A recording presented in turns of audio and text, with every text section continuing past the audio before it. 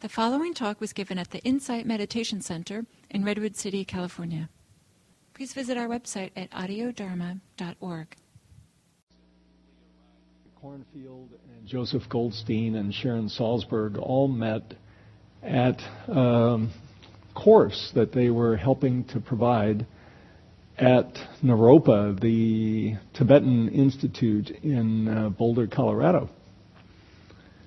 And over the next 5 years, they began to offer retreats. They traveled around the country. They would do retreats in hostels, in churches, in people's basements. Wherever there was a small sangha that invited them, they would come and provide the retreat. These were really the pioneering days. Traveling, hopefully more than one together, but sometimes just one if there weren't very many people. And they did this on a dana basis. This was how they supported themselves.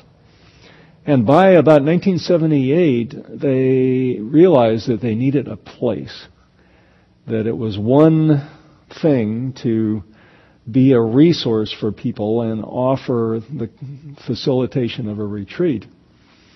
But it was a whole nother thing to have a center where people would come and participate in a retreat, participate in classes, be supported through having food provided and having lodging. And so the Insight Meditation Society began about 1978 when they found this retreat center that was a Catholic monastic retreat center and had been empty for a while.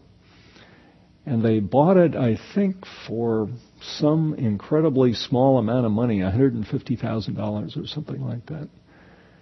And began using volunteer labor to fix it up and had the first retreats starting about 1979. It's a wonderful place to experience. I did a 6-week retreat there, and I just have to say it really convinced me that place is important.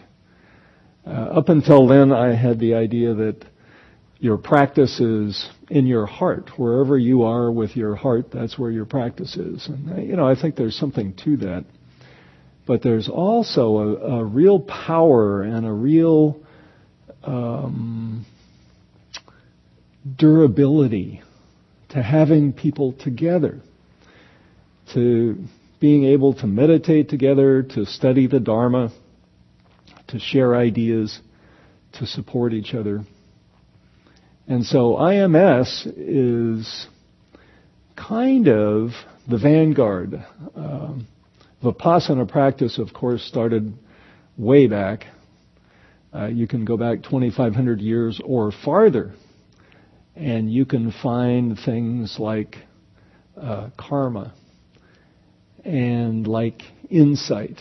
And meditation, of course, began not 2,500 years ago, but certainly 4,000 years ago. There are documents that confirm that meditation has been a practice for that long. So, here on January 1st, it's kind of fun to think about where did we begin with this practice? Where was the beginning of Vipassana practice? The Insight Meditation Society is, of course, one milestone. That's when Americans who had studied abroad and had been monastics abroad and had developed their own practice came to the United States and began inspiring others and teaching others. And from that teaching has grown the Insight Meditation Society. You probably have heard of the Spirit Rock Meditation Center in Woodacre, California. It's at the Sir Francis Drake exit of 101. You take a left turn, and Woodacre is off about 7 or 8 miles. over the hills and in this beautiful valley. And Spirit Rock is another place where Vipassana practitioners can go and be supported and practice in retreat settings. It's wonderful to have these resources. And yet, all of us are practitioners charged with the responsibility of, no matter where we are and no matter what we're doing, no matter what the outside circumstances, of being present for just what is as our practice. So in a way, it's easier to go to Spirit Rock or the Insight Meditation Society. Everybody there knows about Vipassana practice, knows how important silence is and how to be respectful, knows the value of good, nutritious food. There are Dharma talks. I mean, there's just lots of opportunity to have your practice supported. It's like being a little baby and cradled and having love and support just right there. And so it gives you the opportunity of really going deeply into your practice, going deeply into what comes. Lots of things come. Some find that it's a physical experience, that just the pain of sitting is a major challenge. Knees, ankles, backs. For some, it's memories. Things that happened in childhood. Things in our families that may have been wonderful or may have been particularly difficult. Either way, it can be very, very challenging to let go of prior experience, prior conditioning, and to just be present in the moment for what is now. That's the practice, and that's what releases us so that we can deeply be just who we are.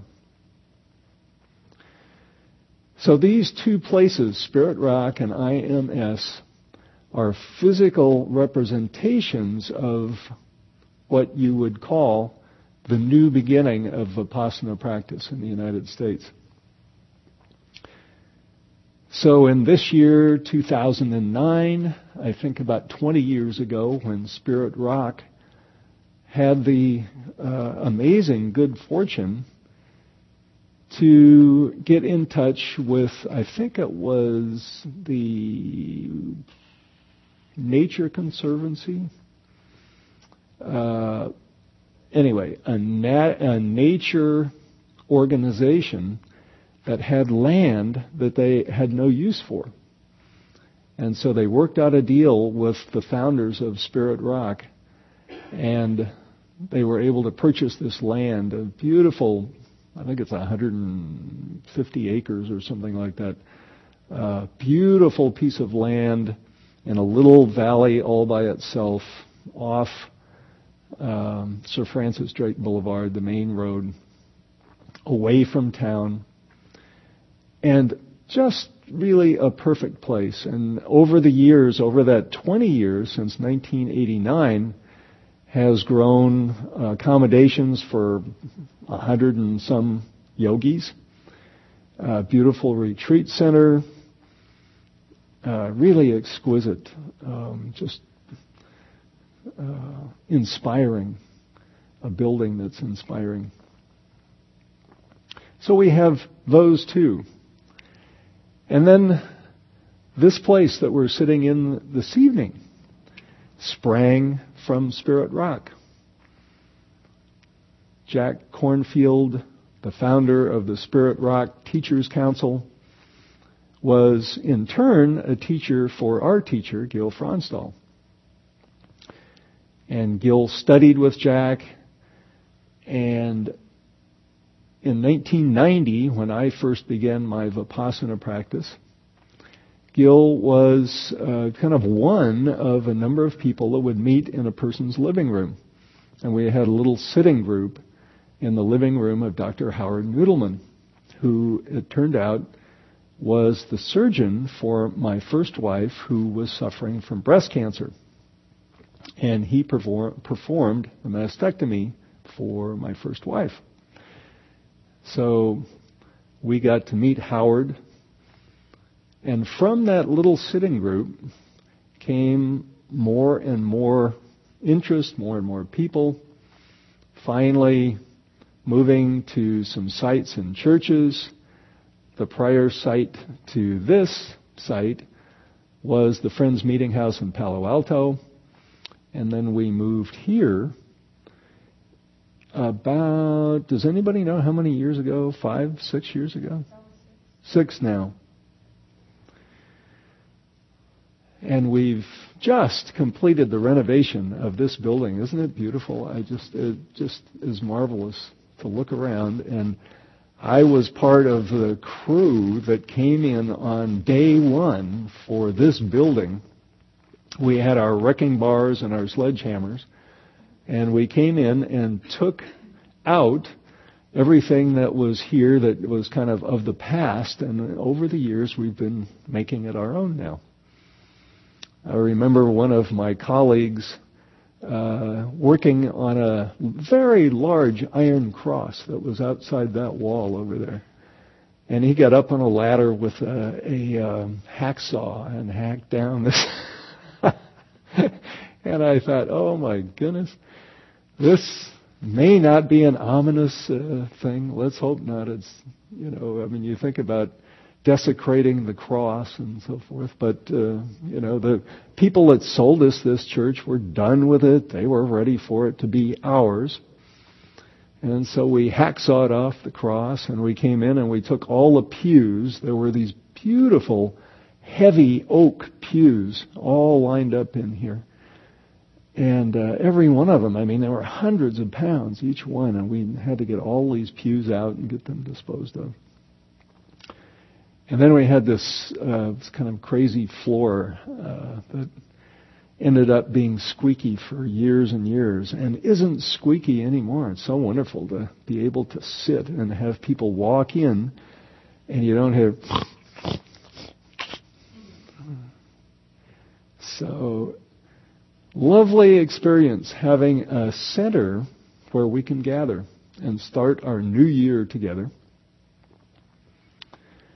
So, it's interesting to think of new beginnings. The beginnings of Vipassana movement in the United States, the beginnings of the Insight Meditation Society facility in Barre, Massachusetts, and the Spirit Rock facility in Woodacre, the Insight Meditation Center facility here in Redwood City.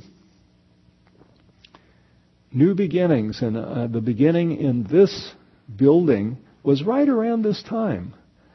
We purchased the church in the fall, and by the time we were finally able to get in, it was coming up close on Christmas, and the goal was to be able to have a sitting on New Year's Eve.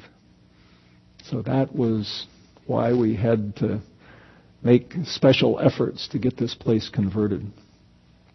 And we did. We got pretty much settled, and it looked like a new place with a fresh purpose on that New Year's Eve. And since then, we've had this facility. So new beginnings, appropriate for us to reflect on our practice, not only kind of the collective practice of Vipassana in the United States, but our practice. So I'd just like to invite you silently to just notice what it was that helped you begin your practice. What was it? Maybe it was more than one event or something that a person said. Or maybe it was a dawning of a dharmic moment that came to you. So just reflect to yourself. Notice any details about that beginning, that auspicious moment in your Vipassana practice. We've all been blessed by those who came before us. As Vipassana practitioners, we acknowledge the importance of the Buddha, the Dharma, and the Sangha in our practice and in our lives.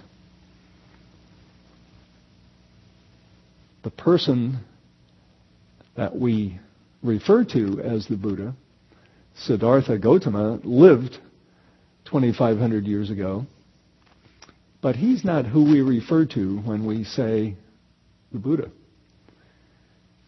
We refer to more a sense of awareness that we all have, the ability to be fully present for what is.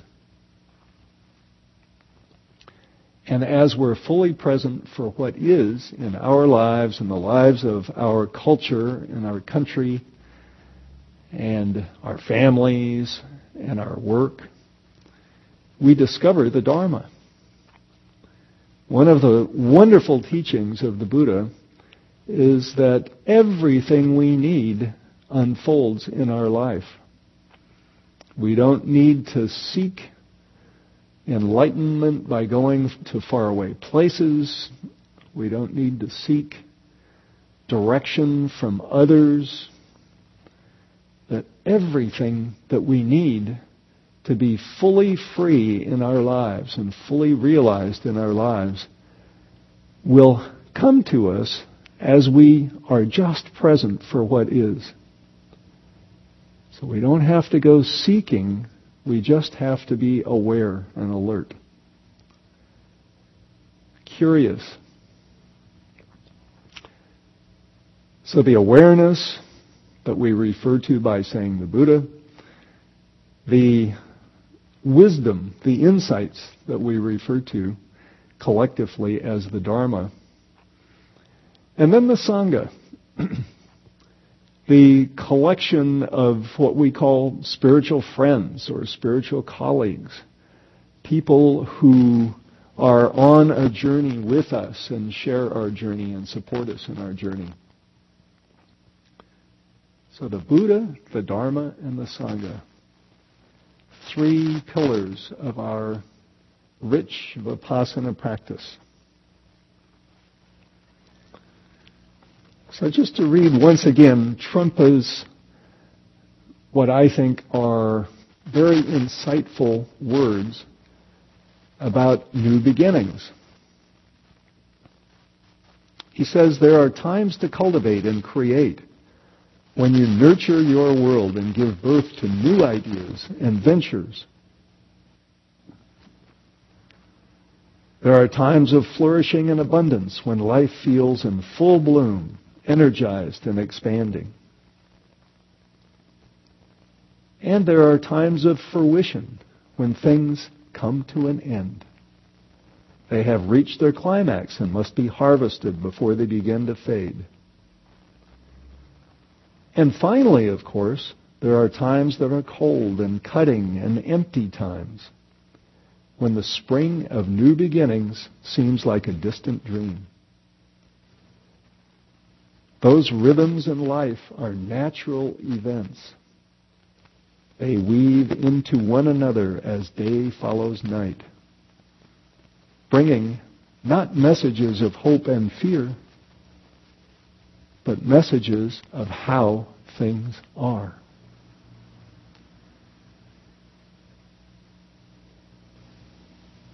The Dalai Lama was asked for a message of hope, possibly at a time like this, new beginnings and so on. He said, "Oh, you deserve so much more than hope. I don't want to limit you by giving you a message of hope." And then he spoke about being aware, being alert, being present for just what is. So I think as we begin this new year, we have a sense of trepidation maybe, or a sense of anticipation. But I invite us all to not be concerned about what is coming, to anticipate it, to think about it, to perseverate about it, to be working in our hearts and our minds about what's coming, but to dedicate ourselves to the heart of Vipassana practice. Just being present for what is.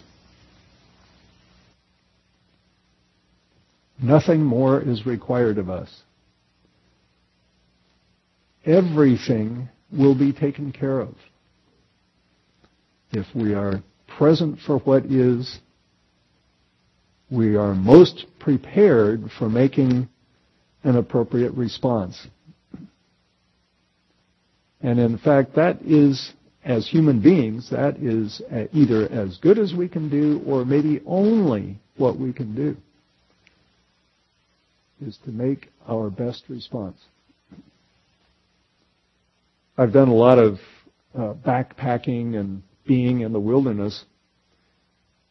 And often when there's a tragedy or a disaster or something challenging comes up in the wilderness, this ability to just be present doesn't happen. People get nervous or excited or fearful. And I've been part of search and rescue teams where we've gone in to rescue somebody or we've gone in after a disaster. And of course everybody wants to know what caused it and what could have been done better and so on. And the finding so frequently is that resources were left untouched. That the person or people who were trying to resolve the challenge in the wilderness did the best they could. But there were things that could have been done better. There were things that could have helped them that they didn't take advantage of. Sometimes they get into a sort of a downward spiral. There was an instance in Oregon where a family was driving through the mountains on a wintry night, and their car broke down, and rather than kind of think through the resources they had, the father of the family quickly threw on a few clothes, not as many clothes as he needed, and headed out to get help, thinking that probably it was only a matter of minutes or hours away. And he wandered for 3 or 4 days and ended up dying in a ravine of exposure. His wife and children were rescued ultimately.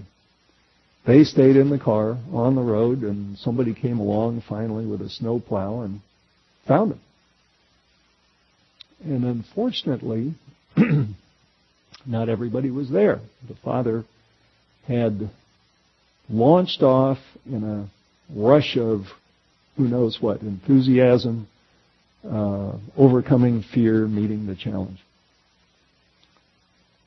So I think that's a good reminder for all of us that wherever we are in our lives and in our practice, things will happen.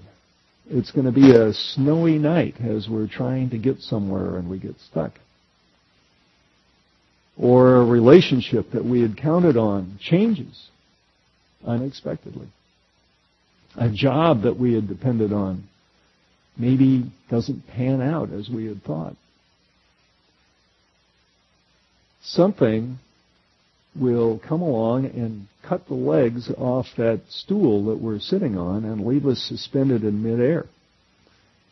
And it's our responsibility and our opportunity as practitioners to be fully alert, to be curious about what's happening, and to just be present. To just be present. Then whatever action is appropriate will be understood, it will be clarified, we'll see, we'll have the best beginning that we possibly can to go to the next step. So that's the invitation on this first night of the year, is to practice beginning every night of the year, every day of the year. Our wonderful teacher in the Bay Area, Suzuki Roshi, who founded the Zen Center in San Francisco, wrote a book famously on beginner's mind. And it's a wonderful book. And his thought was that in the mind of experts, there is great complexity, there is lots of material, but there's no room for being fully aware and fully alert to just what is. The expert is relating to something he has learned before, adopted before, practiced before, whatever, but not to just what is. Now, I'm not saying that all experts are like that. There's probably some superior experts that can have understood a lot from the past and still be present for what is. But in our lives and in our Vipassana practices, that is all we need to do, is just be present. So let's just sit for a couple of minutes, get ourselves into our sitting posture.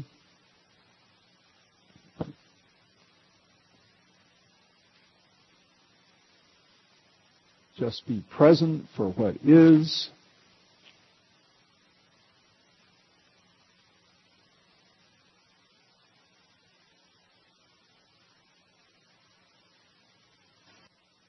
I just invite us all to notice how we feel in our hearts. Our heart is a wonderful communicator, doesn't necessarily need words,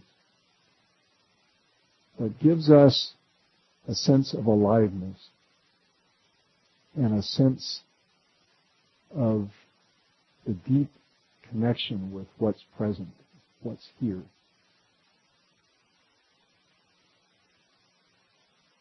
Just notice what's present in your heart.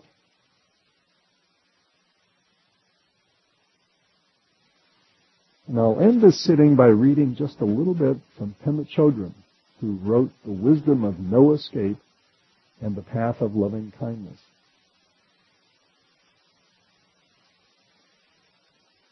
Loving kindness toward ourselves doesn't mean getting rid of anything. It's not about, I'll be a much better person sometime. Or, if I could just meditate and calm down, I'd be a better person. No, loving kindness toward ourselves doesn't mean getting rid of anything. It means that we can still be crazy after all these years. We can be full of feelings of unworthiness. The point is not to try to throw ourselves away and become something better. It's about befriending who we already are. The ground of practice is you or me or whoever we are right now, just as we are. That's the ground. That's what we study. That's what we come to know with tremendous curiosity and interest.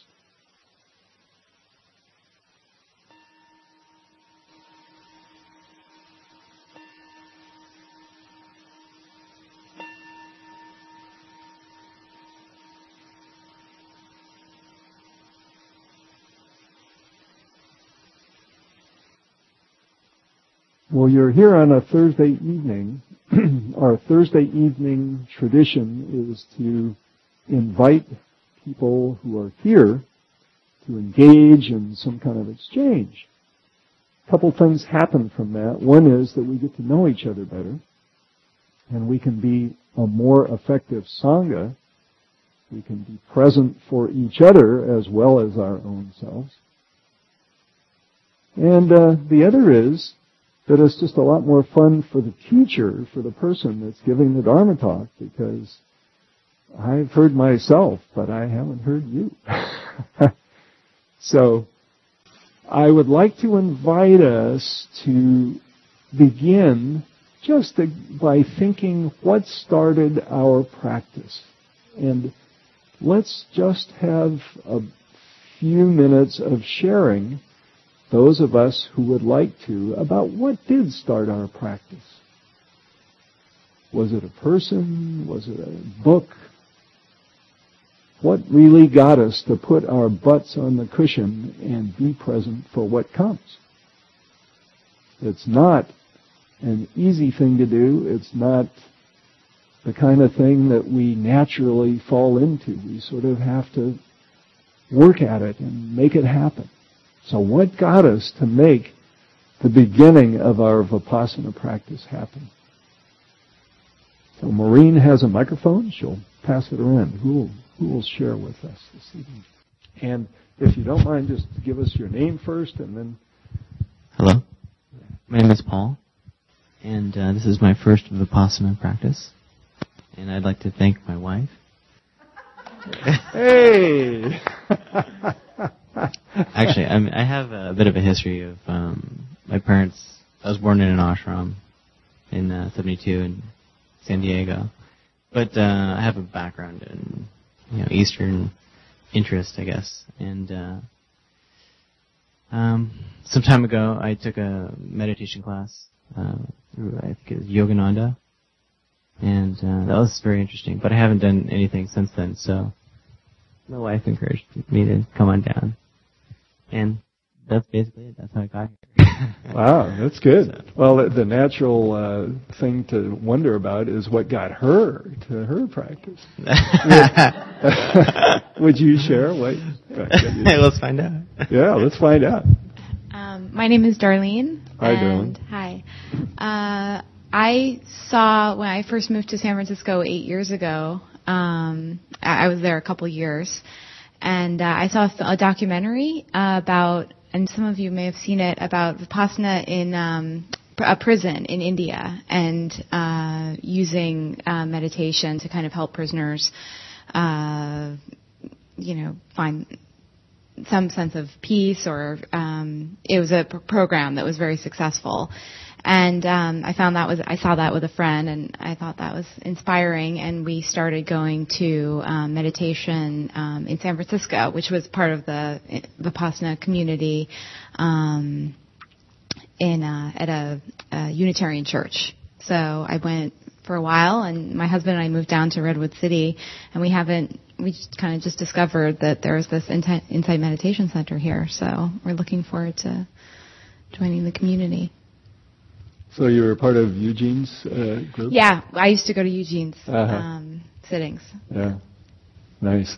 Yeah, I get up there every once in a while because he has special events and special teachers. That Unitarian Church is really a marvelous place. It is. It wasn't long ago that the Zen Center in San Francisco had a series of speakers where they would come to the Unitarian Church like every month or something like that. Were you part of that? Do you remember? No. I went to the one on I can't remember the street up on the Unitarian. Do you know the street? No, and then there was another meeting with Howard. Howard Noodleman. Howard Cohn. No, Howard Cohn. Yeah, in the Mission too. So right. I went to both of those, but I wasn't. Yeah, it's a big, huge group at that church too. Thank you for sharing that. Isn't it amazing that we have all these resources here? Right. It's just such a gift. I mean, we don't have to go to Barre, Massachusetts to have really excellent teachers and retreats opportunities and inspiring events and so on. Right. Great. Darlene? Yeah, yes. Thank you so much. Anybody else? This is helpful for all of us to hear how we started. How did we begin our Vipassana practice? My name's Ed, and I took Gil's intro class about 2 or 3 years ago. And I think what brought me here was just the whole spiritual quest thing and trying everything from, Catholic monasticism and going to different retreat centers and centering prayer and all that, but I never felt the intensity that I felt from the blank slate of Vipassana practice. And so that's what's been keeping me in the practice for the last 2 or 3 years, and it's just been profound in terms of its effect, in my opinion. And my wife might have to have something to say about that as well. But just really, some people can attest. Yeah. No, I know.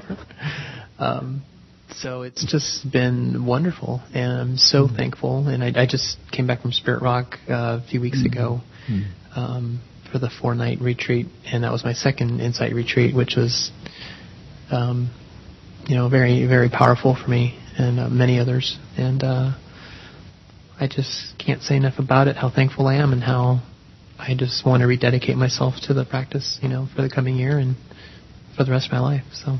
Wow. Just before you pass that on, let me ask you to say just a little bit more about what you meant by the blank slate of Vipassana practice. Just nature. I think that's a really good phrase. But yeah, what? I think it's just nature. It's instead of placing any dogma or prescriptions on. I mean, there are certain things you do in Vipassana, just watching, noticing the breath. And I love Gil's noticing. It's not. I love his comment about how mindfulness gets overplayed a lot. I do noticing practice. I don't do mindfulness. I just notice things, and it's just very natural. There's nothing forced about it. There's nothing contrived, and that aspect of it is. I've always been drawn to a natural way of being, or I try to be, because I figure you make more space for what naturally will come out, whatever the situation is, whether it be in yourself or with other people or in work or whatever it is. Just kind of get out of the way and let nature take its course. And so that's what I really see happening in this practice. Oh, that's really well said. One of the phrases that Gil uses, I think, was very helpful to me. It was kind of in that same vein. He said, Vipassana meditation practice is the only thing that you can engage in where you're not trying to change something. It's interesting to think about. All of our lives we're trying to get somewhere or do something or tick off another piece of our to-do list, and to just be present and not try to do things, not try to be a better meditator, not try to be insightful or wise or, the invitation is just to be present for what is in its essence, in its root, as you say, nature, in the nature of things as they are. And from that, then we have the opportunity to be free, ultimately, and freer along the way. So, wow, thanks so much for sharing that. That's great. And did you mean to say that your wife is here? We flipped a coin to who was going to come tonight. And actually she won. Uh-huh. But I'm here because the kids got I have a 3-year-old and a 4-year-old, and they got pretty zany at the end of it, and she's like, you better just go. I'm going to stick around and do some damage control. So. Well, we'll have to hear her side of it some other time then. Right. Yeah. Just one other quote is, the yoke is easy and the burden is light. That's been with me the last several months. Is this practice is just, it's like, it just allows life to be lived easier, a lighter fashion, and it's been just delightful. Nice. Thanks so much. Anybody else? Yeah, I see a hand back there. I'm just making sure this is on. Yeah, it's on. Yeah, and your name? So, Kaveri. Kaveri. So when I think about what brought me to this practice, initially, superficially, what comes to mind is suffering. After the birth of my daughter, I think I had a Hallmark picture of what I thought that would be like. And then when the sleep deprivation and my own life changed, it was hard. And I think that I had taken Gil's intro class about a year and a half ago, and nothing has ever made so much sense to me about acceptance and just living and observing what is. And I think that over time, it's also become a deep psychology for me as well, because I understand my patterns. I understand why I sometimes react to certain things instead of responding in a certain way. Like, for example, probably one of the biggest insights for me lately has been when my husband wants to spend time with family or with friends and not me, or my daughter wants to be with Papa instead of me, or my mom, who had left when I was younger for long story reasons, but now has come back into our life. And I think about, wow, she's choosing to be with someone else besides me. I realize that all those times there's a little girl inside me saying, look at what these people did to you. Look at what these people did. Aren't you going to do something about it? And the funny thing is, when you had just said, be present for what is, that resounds with me so strongly more than it ever did, because I can see that now, that whenever someone does something and that initial response comes up to react and I feel loneliness or sadness, like this tight thing in my throat, the physical sensations, I can almost just see that there's a person inside me saying, do something about it, fix it, change it. And I don't have to do anything about it. And it's the greatest freedom. Wow. Well said. Really well said. So you came through a life of suffering, which we all have. I mean, to be honest, I think probably everybody would have to say that there was some element of suffering at the beginning of our Vipassana practice. Otherwise, why would we go to the effort of putting our butt on the cushion and just observing? But to stay with it and then to get to that place that you described where the suffering can kind of be transformed and you see that it's not your suffering. It's suffering for sure, but it's not necessarily that you need to have it and you need to do anything about it. Just observe it. Yeah, a lot of times we see that what appeared to be ours and appeared to be painful and suffering really is something that we didn't have anything to do with. As you say, it was some other family member who had something that they were dealing with and things didn't work out as we had hoped. Wow. Kaveri, thank you so much. That was...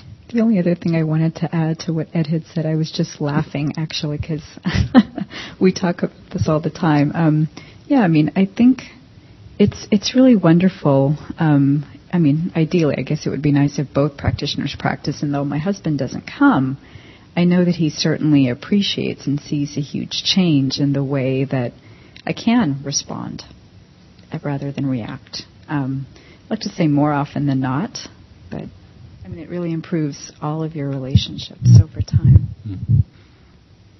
For your kids, too, as my guess. Huh? Yeah. Great, thanks.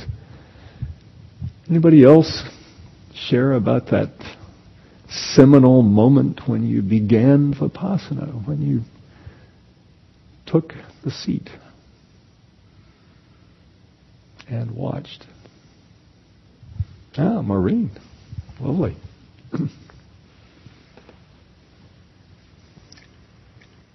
It's not so surprising to me that I've taken up with Vipassana. Well, I'm surprised I've stuck with it.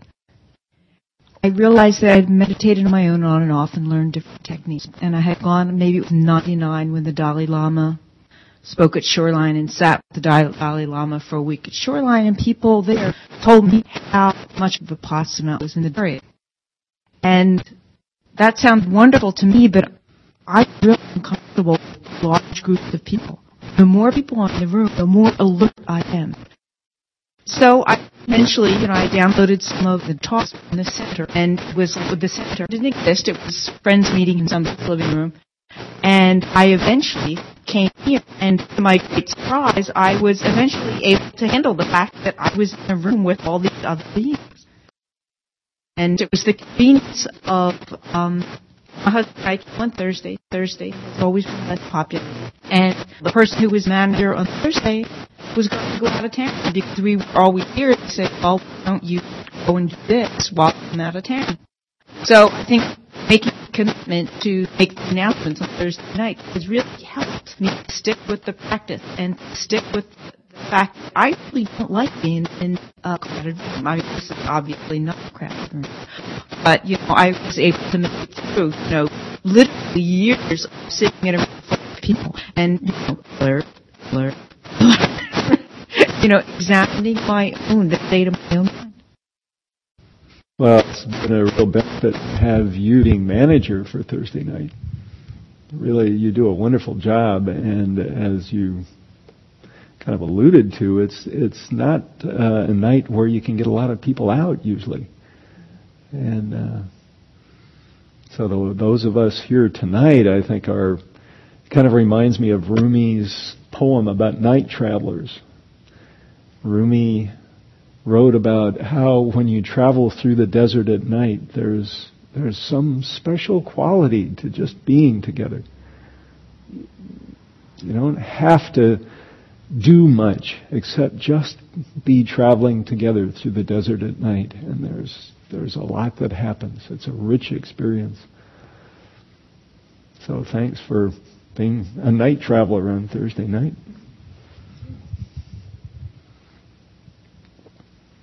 Well, I think we're coming close to the end, and I would like to have us do just one last little sit in silence.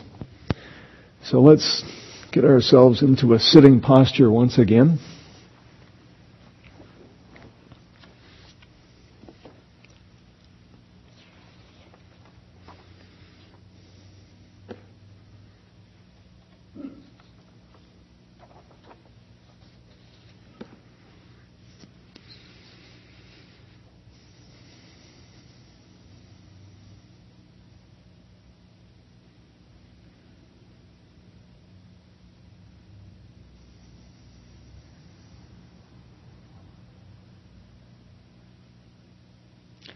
So it's a traditional way to end a Dharma event, a sharing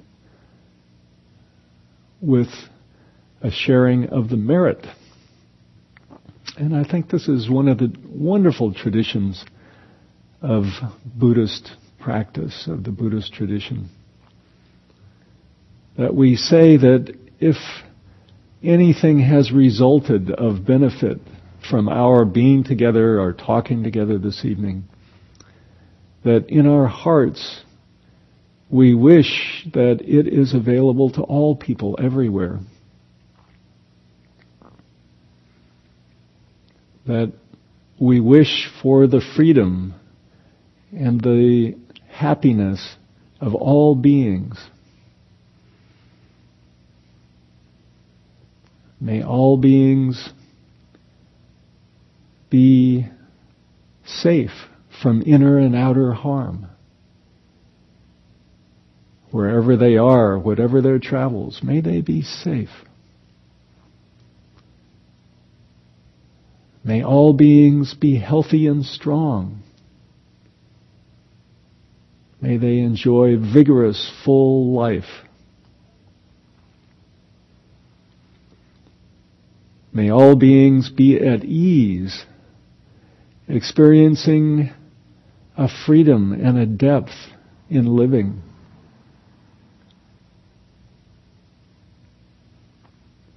And may all beings be free from greed, hatred, and delusion.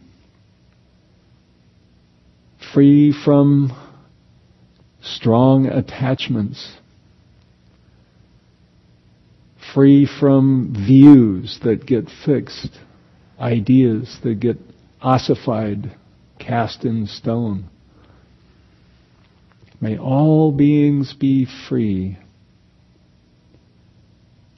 so that our world is a safe place and a nurturing place for all. And just on the first night of the year, I'd like to read a little image. It says, "There is a river. Life is like a river. And as soon as you unmoor the boat and you start to enter that river, you end up on a journey." Not all of us have gone to the mouth of that river, but we are all aware in the meditative process, in our Vipassana practice, that the journey exists.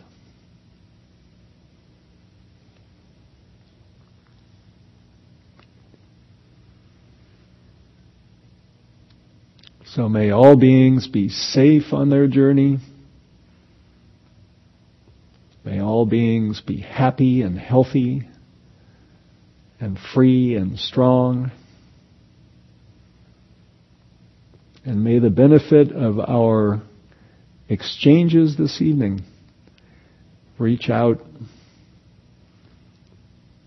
and spread and reward all with new beginnings. Beginning the year, beginning practice, and just beginning, whatever we are, just having a beginner's mind, just being open to what is.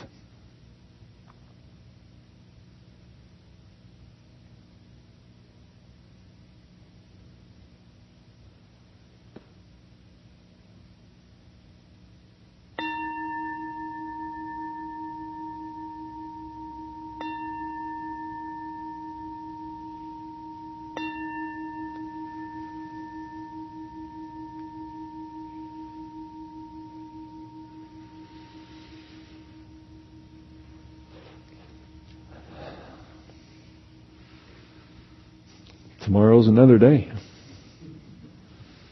A new beginning. Thank you so much for being here this evening. Drive safely on the way home. And enjoy this year.